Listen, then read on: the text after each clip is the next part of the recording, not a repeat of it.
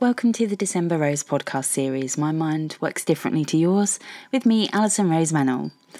So tonight's episode, I would like to talk about my experience as a single mum with ADHD and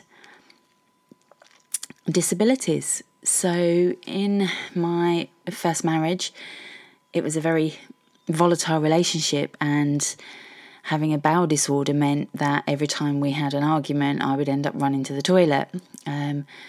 Obviously, most people that have got bowel diseases know that stress affects it quite badly. So for me, it was constant running backwards and forwards to the toilet.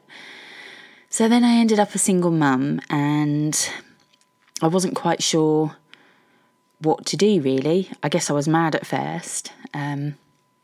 Things hadn't ended great, and there was still a lot of volatility in the relationship. But I went back to college to do hairdressing, and my daughter went to the playgroup that was in the classroom pretty much next door to where I was. And at weekends, I was working in nightclubs and going out in nightclubs while my daughter stayed with her grandparents. And on a Saturday daytime, I worked in a hairdresser's in Asda in Hatfield, and I was actually really enjoying being, I was 21, single with a beautiful little girl, and I was loving life. My body, however, not so much. I found that lots triggered my bowel disorder, and I also found when I was going to the gym that I was struggling with feeling funny after I'd been in the gym. Little did I know the diabetes back then. But I was managing as best I could, but again, stress was affecting my bowel all the time, and my daughter was such a clever little girl. She was super clever, and she was reading and writing, and her IQ as a sort of, I think she was about 9 or 10 when we tested her IQ, was super high. She's 30 now and she's got a master's degree, so yeah, she's amazingly talented. But here I was, a single mum, and I started dating again, which didn't go quite as well as I'd hoped. But being a single mum, it kind of has that tag to it. But obviously that wasn't who I was. I did some part-time jobs, and obviously I was in college, which I loved, and I was doing my hairdressing, and I qualified. I love doing wedding hair. My creative side came out quite a lot then. And yeah, things were great, but my mind was just constantly on the go. I barely slept. I was always on the go. So I didn't know about the ADHD back then. My mum had just taken me to the doctors as a child, and they just said, obviously I was just a bit active. It wasn't really, in the 70s, ADHD wasn't really a thing in girls. It was mainly only diagnosed in boys. But all my school reports said sort of the same: fiddling with my hair, didn't stop talking, fidgeting, all that kind of stuff. And I noticed that in my daughter as well. And she was constantly on the go, barely slept. She'd be up at like 3 a.m, randomly playing, same as I used to be. But again, didn't really twig. I was a single mum. I didn't really know a lot about anything. We were in, 1994? But that was when my grandma passed away, my mum's mum, and that really hit me because we were so close. She was my everything, and I was devastated when she passed. And I guess that's when the drinking and the drugs started. And it was a really hard time for me. So I guess it was, I was like a whirlwind of all over the place. I had to move house because of the relationship with my ex. And I moved somewhere closer to be with friends, and I just wasn't really focusing on anything. I didn't have anything in mind of where I wanted to go. I just was just going with the flow every day, waking up, doing hair, or, like taking my daughter out or going to see family. I never really had a plan, I guess, because I was so all over the place. I didn't really know much about self-development or anything back then. And it wasn't until I met my then next husband, and we started working for a network marketing company called Clean Easy, that I discovered self-development, and things took a different turn for us, or me especially. But back then, being a single mum, I was dreadful with money. Like, I had to know where every penny went. I had to account for every penny, didn't do odd numbers. and everything, had to be kind of in a routine. But being a single mum was quite an experience for me. I guess I didn't think I'd ever be able to manage on my own, especially with a child. But actually, we thrived. We were great. I mean, it was a time when Rosie and Jim were like massive, and my daughter was addicted to Rosie and Jim. And we used to have naps together. I even decorated my first house by myself, and I made such a mess of it. I did this, but this new effect was like this sponge painting.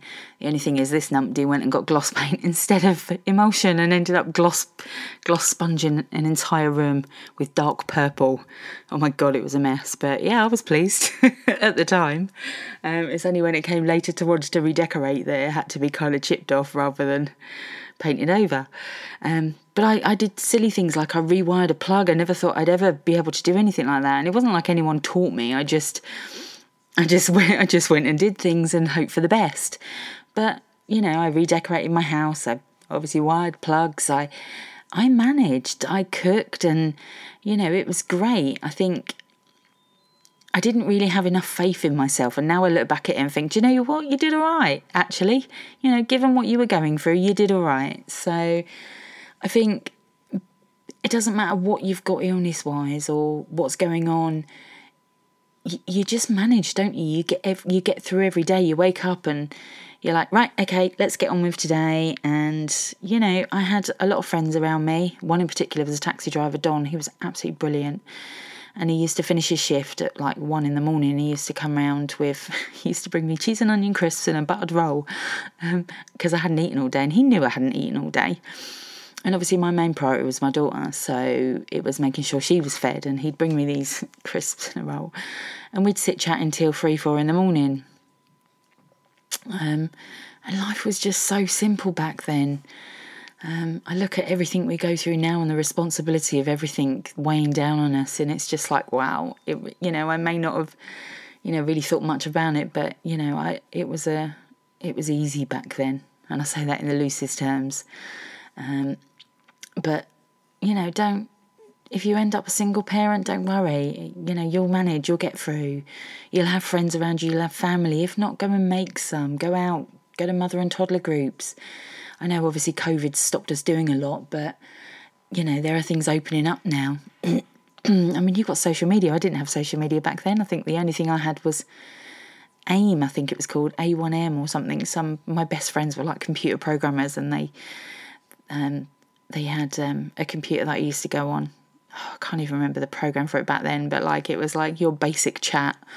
But nowadays you've got social media. You can do so much. You can meet people. You can chat to people. You can get advice. I've got a Facebook group for parents of children with special needs and disabilities. I share recipes, tips, anything to help people out. I even, obviously I do a lot of cooking myself because I love cooking. And I put videos on and recipes on and step-by-step guides. There's so much you can get. So if you are a single mum and you're struggling with illness or disability, or you've got a child with special needs or disabilities, don't give up. There is help out there. If you want, go on my group, December Rose Parent Sanctuary. I'll put the link on the podcast. But, I look back 30 years ago and think, wow, it was so easy compared to how it is nowadays. And I'm not on about bringing a child up. I'm more on about the world around us. It's a very tough place at the minute. It's not great. People are not able to work. So many businesses are going bust. And it is a terrifying place to bring children up. I mean, mine are adults now, but I've got grandchildren. And I look and think, where is this world going to lead to them? But I know that I can be there to support them. And I can be there for you as well. So, please go on my group, or, follow me on Instagram. Give me an email. I usually put my email address in the end of these. So if ever you need any advice or a shoulder to cry on, or just someone to talk to, please get in touch. My Instagram is DecemberRose_coach. My email is decemberrosecoaching@gmail.com. I hope this has given you a little bit of inspiration to know that you're not alone, and that being a single mum isn't as bad as it may feel, and there are people out there that will support you. Thank you for listening.